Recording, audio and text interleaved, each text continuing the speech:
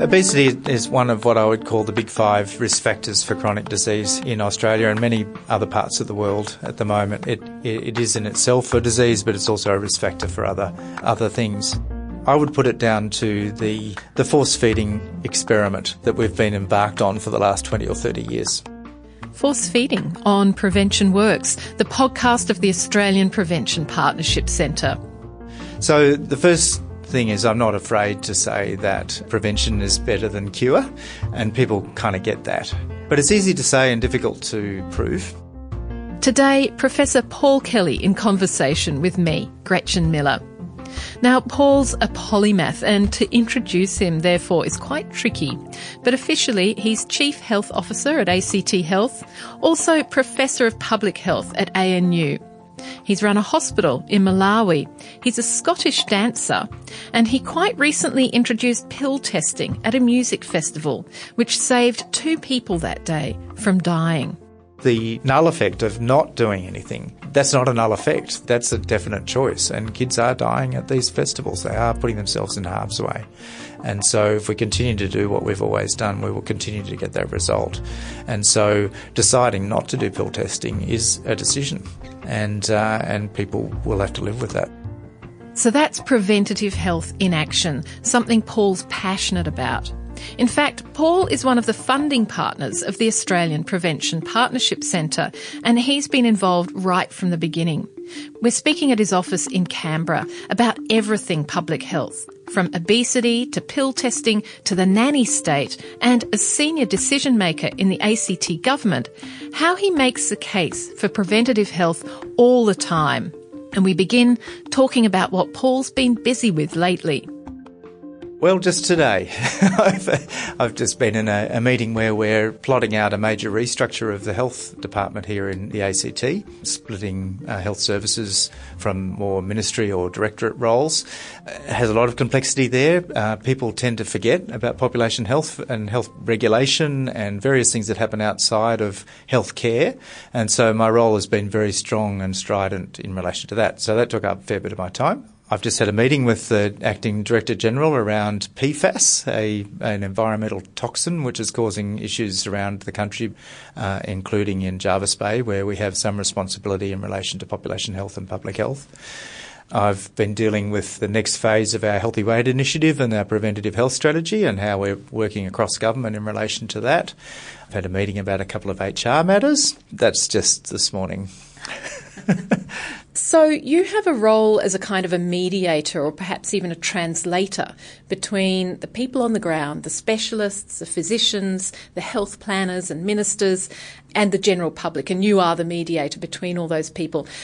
And you're a Scottish dancer, and I'm just wondering if the parallels are something to do with fancy footwork. Yes, okay. So Scottish dancing, first of all, it is a passion of mine, and there is complicated footwork, but there's also a wonderful joy in the dance, as well as a lot of geometry and teamwork. So from the geometry point of view, I guess that's my interest in mathematics and modelling, which I've just mentioned. In terms of teamwork, I think that's the key to your question. What is it about me that allows those skills to be used to bring groups of people together and to translate between very different viewpoints? So to bring a Scottish dancing metaphor in again, I dance on a regular basis with people as young as 6 and as old as 90, and people come with different abilities and different understandings of music and of dance. And so I see that translation role as important in my personal life, but also in my professional life. So much in health is about political gestures. Health research and evidence-based research is gathered over a number of years, but a political lifespan might only be 3 or 4, and during which it's quite important to make a lot of gestures that are extremely visible and understandable by the public. How do you persuade policymakers to use that long-term gathered evidence in their decision-making? Well, firstly, public health in particular is inherently political. And I'm the Chief Health Officer of the ACT, so there are 7 equivalents of my role around the different states and territories. And if I look at the personalities of my colleagues around Australia, the one clear commonality is that we're not afraid of politics and are skilled must be skilled in the way that we put our arguments across. So the first thing is I'm not afraid to say that prevention is better than cure, and people kind of get that. But it's easy to say and difficult to prove. And so whenever we go about, for example, working through programs to look at major issues in our health here in the ACT, we do gather the evidence first of all. And so last week I presented the Chief Health Officer's report to my minister that talks about the major risk factors for chronic disease. And that gives the rationale for why we concentrate on obesity, on alcohol, on tobacco, on physical activity, and on good nutrition. So at that meta level, gathering the evidence to say this is a problem and then coming up with potential solutions. And that's where that come back to the dance, where some of this footwork is actually quite tricky because everyone has their views. It's extraordinary to me how little people understand around the wider determinants of health, and people always rush to hospital care, and people in the political sphere and in high-level policymakers in government are no different from the rest of the population from that point of view. The first thing is, okay, there's an obesity problem. We need to set up an obesity service and do bariatric surgery.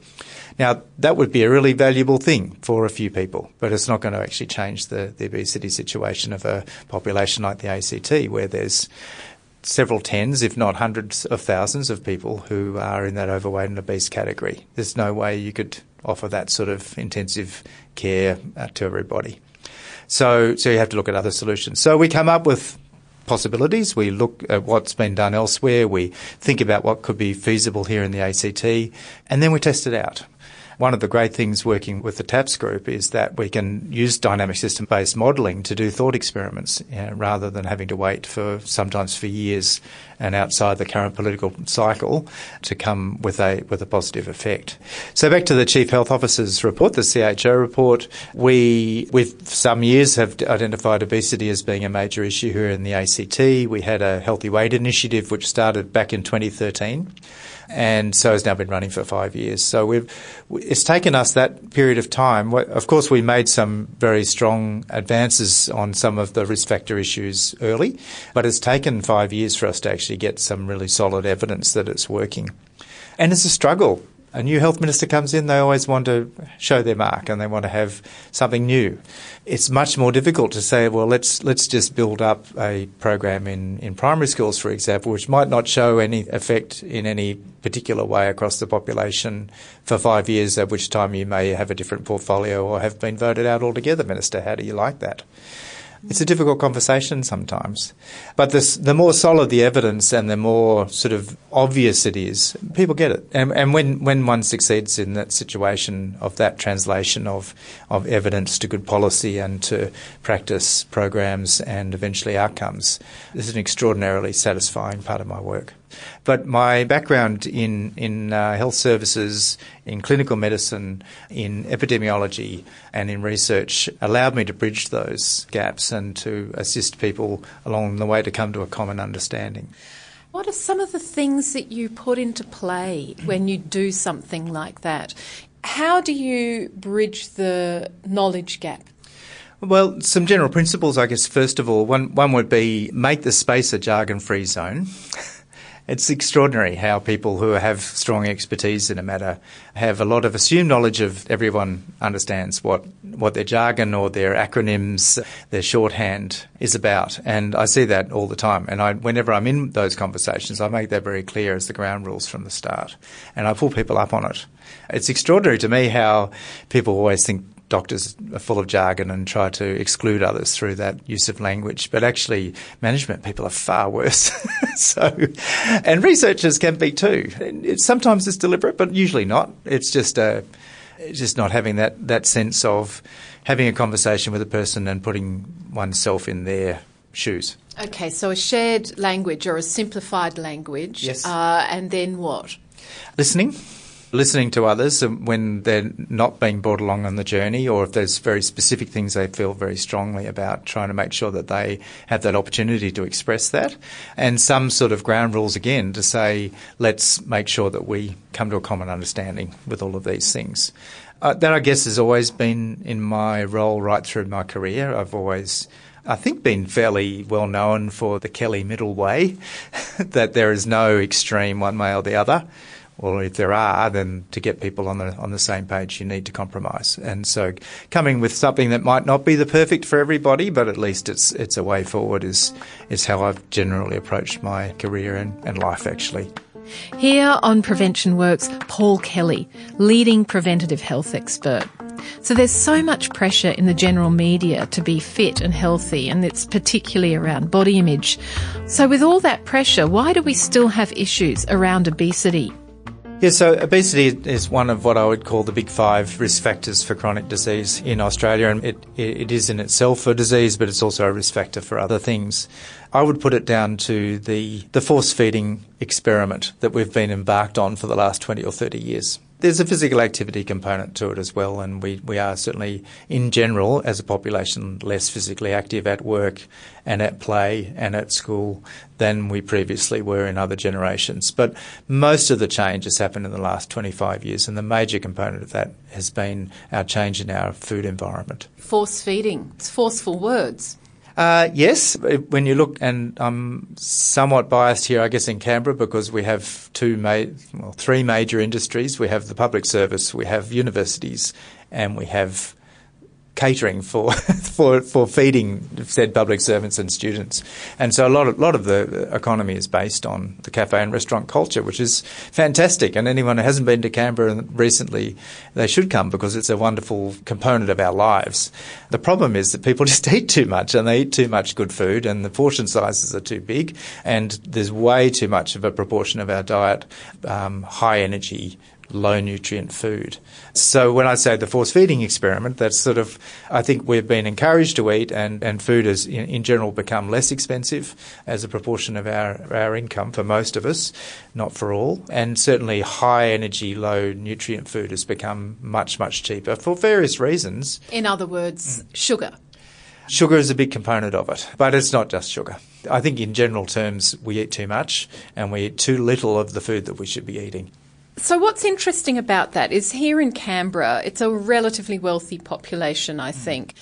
And the obesity epidemic is just as bad. Is it pretty much the same as around Australia? So that kind of puts the lie to the notion that only poor people eat badly. So a bit more of a nuanced argument than that, I think. There's certainly, wherever obesity has been looked at, there is a social gradient. And so people who are at the lower end of the socioeconomic gradient tend to be fatter, tend to have all sorts of chronic illness issues, and including mental health as well. So that exists here in Canberra. There are poor people in Canberra, and they are more affected than others. What I call the Canberra paradox, though, is what you've just described, that we have the highest educational outcomes, very high employment rate, all of those things that we think should be associated with having a much better outcome in terms of obesity and other chronic disease issues, and we don't. We have virtually the same as everywhere else. So there's something else going on there. It's not just poverty, although that's something we have to keep in mind, and we have to keep an equity lens on whatever we're doing. But it's not just that. And it's the commercial determinants as well as the socioeconomic determinants. It's other things that are going on that we need to think about there. The force feeding. The force feeding. So a question for you. In terms of obesity, why isn't it the problem of the individual to solve? This comes up whenever I discuss about obesity, and it's an interesting conundrum. So firstly, we are masters of what we eat to a certain extent. All of us have agency in relation to our choices in what we eat and how much we eat, how often we eat. All of us have our own genetic makeup, and some of us store fat and others don't.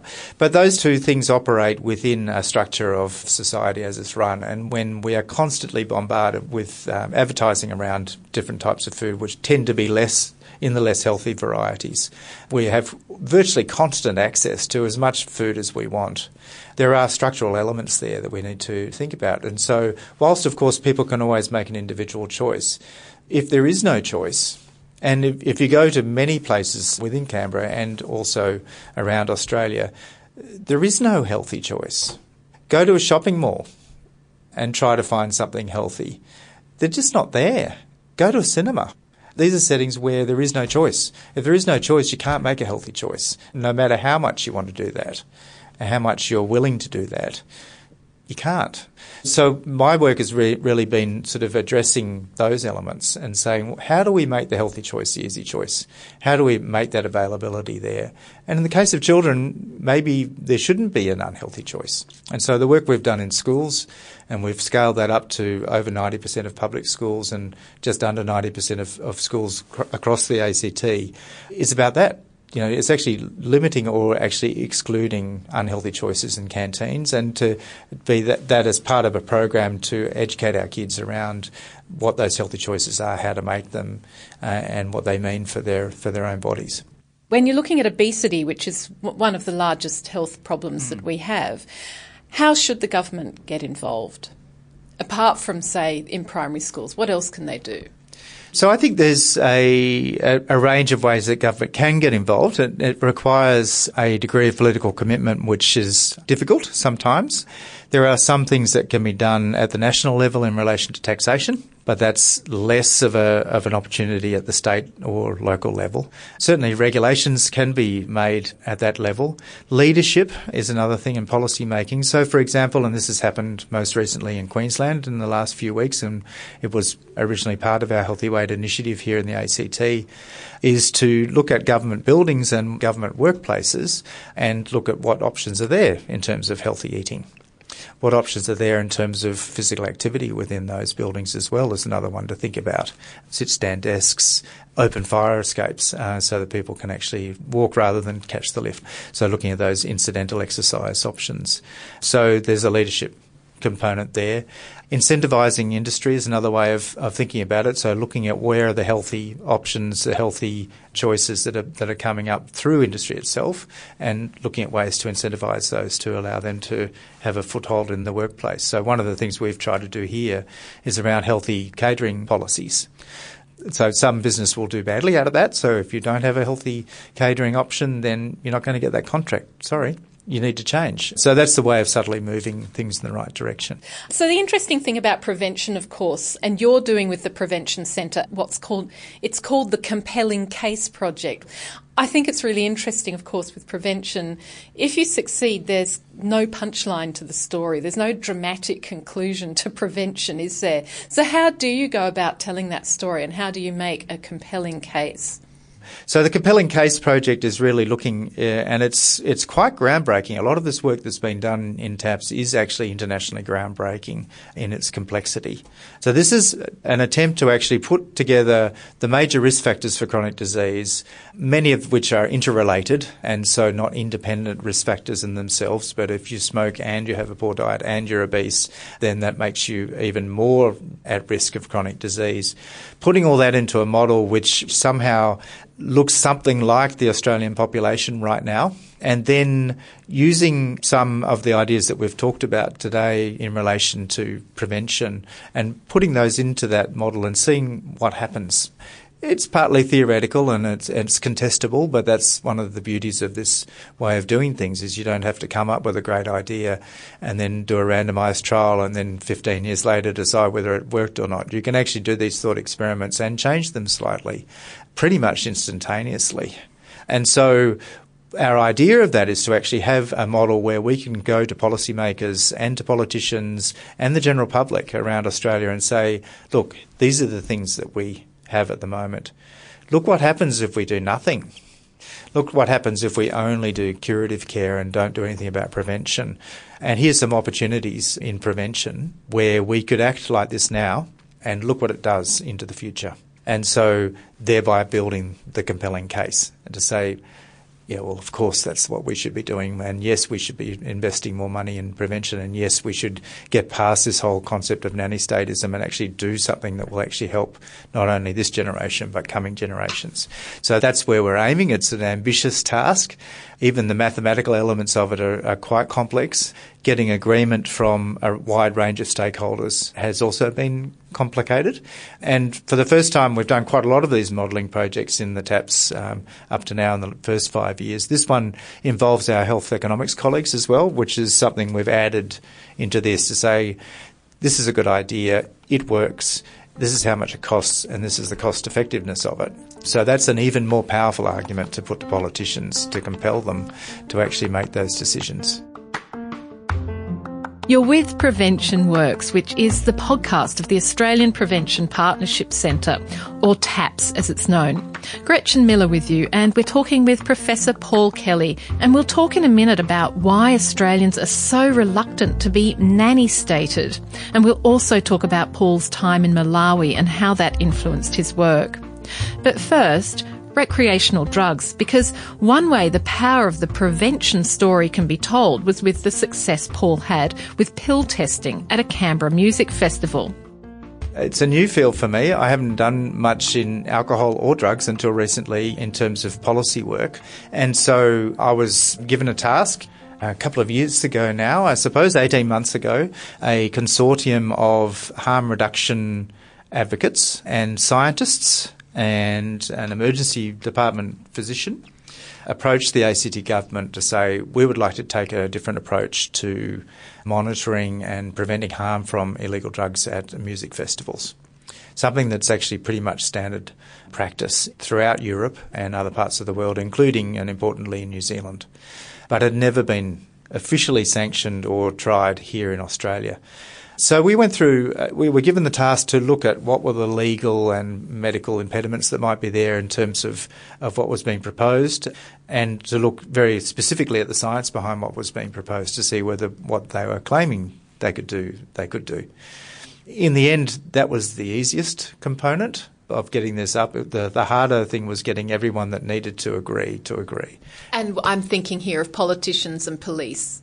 Yeah, so extraordinarily, one of the main supporters that I had through this whole process was the Chief Police Officer here in the ACT, Justine Saunders, and hat off to her because, as distinct from most of her other colleagues around Australia, she was prepared to take a chance on this and said, no, if we continue to do what we have always done and continue to put our head in the sand, even the best ways that we have of decreasing supply and education for decreasing demand, we're still going to have kids that are putting themselves in harm's way. And so let's think about it in a different way. And she did, and she came along that journey, and we had many discussions between myself and the Chief of Police about how this would work on the ground, what were the issues from the police force's point of view. So that was actually the easy part. And politically, it was risky. And hats off also to Megan Fitzharris, the Minister for Health and Wellbeing here in the ACT, because she took a risk on that. There was very strong and vocal opposition from the opposition in the ACT Legislative Assembly. But she took a risk and she supported it. We have two main music festivals here in the ACT. On one occasion, the landholder decided that that wasn't a good idea. On another occasion, it was the person that wanted to run the festival itself. They were difficult to get across the line. Eventually, we did succeed in getting everyone that needed to agree, and it went ahead, and the sky didn't fall in. And what happened for two people at that festival? So we found a range of substances. Over 100 people came to the tent, even despite, for various reasons, not having large amount of communications about pill testing being available, but word got out and people came. And of those, actually, a lot of the things that we did test were Panadol, sugar tablets, all sorts of weird stuff that had no psychoactive effect. A lot of it was MDMA or ecstasy, so that's wasn't a surprise. That's the most common drug of choice at these type of events. But we did find two very dangerous drugs that we were able to alert the people that had been given those, thinking they were something else, and they were not consumed. And if they had consumed those pills? Well, both of those particular drugs have been associated with overdose and even deaths quite recently at similar events around the country and internationally. So we saw that just that was enough to show that a success. There's certainly not a great jump to replicate this elsewhere, but hopefully as the local experience and evidence builds up again, people will be compelled to do so, because the null effect of not doing anything, that's not a null effect. That's a definite choice. And kids are dying at these festivals. They are putting themselves in harm's way. And so if we continue to do what we've always done, we will continue to get that result. And so deciding not to do pill testing is a decision, and people will have to live with that. The thing about Australians, and I don't know if this is a national trait, but I think you probably could say it was, we love our universal health care. We love Medicare. But we don't much like being told what to do. But another thing which kind of complicates the story is that some of us are quite laid back about a lot of things, including our health, particularly Australian men, I think, who are quite notorious for not going to the doctor. So what I'm interested in is if you could talk about why getting government to get involved isn't what's called nanny stating.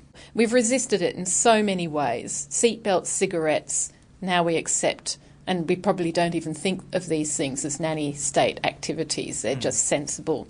What are the ingredients to countering the notion of the nanny state? So I'm fascinated by how people have changed over the last generation, which coincides with many of the chronic disease problems that we're facing. But interestingly, not the one we faced a generation ago. When I first was at medical school, the major issue we had was smoking.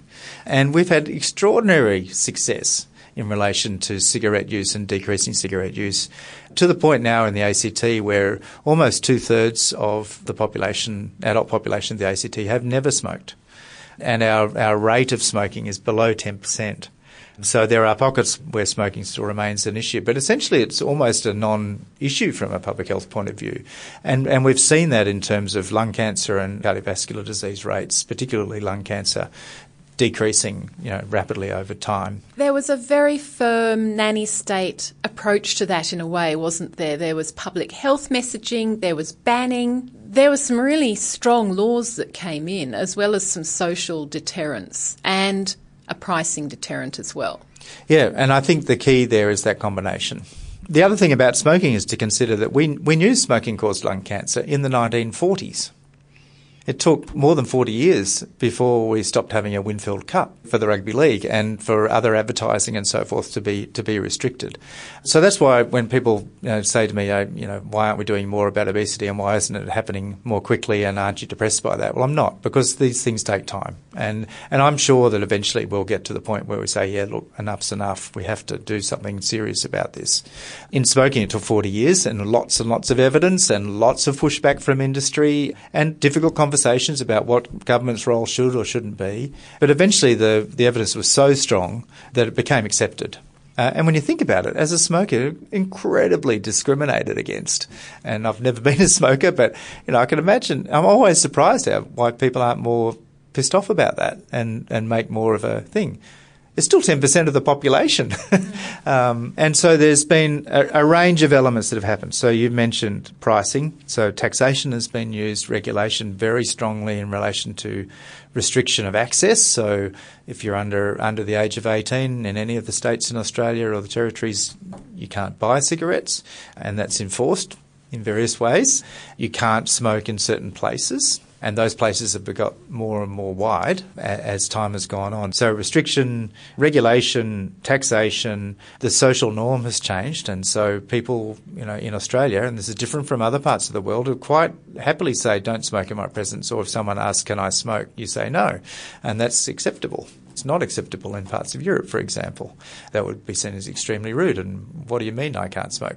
So there's nuances there and changes of culture. But a range of small things that have added up over time to a very strong effect. But some of it has to be regulatory and some of it has to be a decision of government. Why did we start calling this nanny statism? It fascinates me how many laws that we have on the statute books to protect health, which are seen as just standard stuff. Why wouldn't you do that? And one of my arguments, I say, when people start really come back at me at a nanny state, is a slightly tongue-in-cheek one. So driving, you don't want to make it compulsory that it's on the left-hand side. So people can just choose, which side of the road they want to drive on. Is that really what do you think this would be a reasonable thing? No, that's ridiculous. Before we go, let's go back a little bit in time to the 1990s when you were not here in Canberra, you were far away running a hospital in Malawi, and you were a clinician as well. I wonder if you were obliged to be. I wonder what it was like. Tell me about Malawi. So Malawi is in Central Africa. Population at the time I was there of around 10 million. One of the poorest countries in the world. And, I was running a 200-bed hospital with usually one, sometimes two other doctors. When I say that to people can't understand how that could possibly happen. But we had a range of other clinical supports, and many of the local Malawian nurses, for example, were extremely skilled, and the midwives in particular.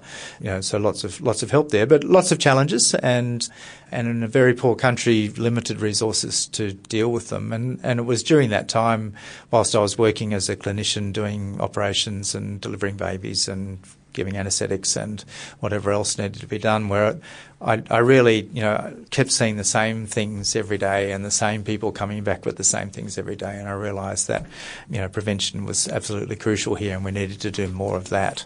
What were those things that could have been prevented that you were seeing? So I bet it wasn't obesity. It wasn't obesity. In fact, I'm just trying to think whether I ever saw anyone with obesity. Probably not. That was at the height of the HIV/AIDS epidemic. I was there just prior to the introduction of highly active retroviral therapy, so we really had no treatment for the HIV virus itself. But many of the people I saw and became my interest at the time, and my research interest for some years, was in tuberculosis, so often co-infected HIV and tuberculosis together. But for tuberculosis, we had good medications. It was a case of finding people with that diagnosis and treating them early enough before they had other complications. So seeing these repeated illnesses coming through your door, when did you say, right, preventative health, actually this is crazy, we can get rid of a lot of this? It was just before I went, actually. So I was working and I'd done a lot of clinical work in preparation to going to Malawi, and I actually saw a tiny little poster at the old children's hospital in Camperdown in Sydney saying, come to a discussion about the Masters of Public Health at Sydney University, and the next Tuesday at 7:30 or something. So I went and I thought, that's what I want to do. That makes a lot of sense to me. And so I did some of that. I did some of the coursework before I left, and then followed on with that's my PhD was on tuberculosis and HIV in Malawi. So I came to that through a process, but it was really what I saw in Africa, that of course you need good primary health care, you need good clinical care, and you don't have one or the other, you have to have both. But unless you do something about preventing the illness coming in the door, you will continue to be overwhelmed. And so it was very much in your face with those acute issues and infectious disease issues in Malawi.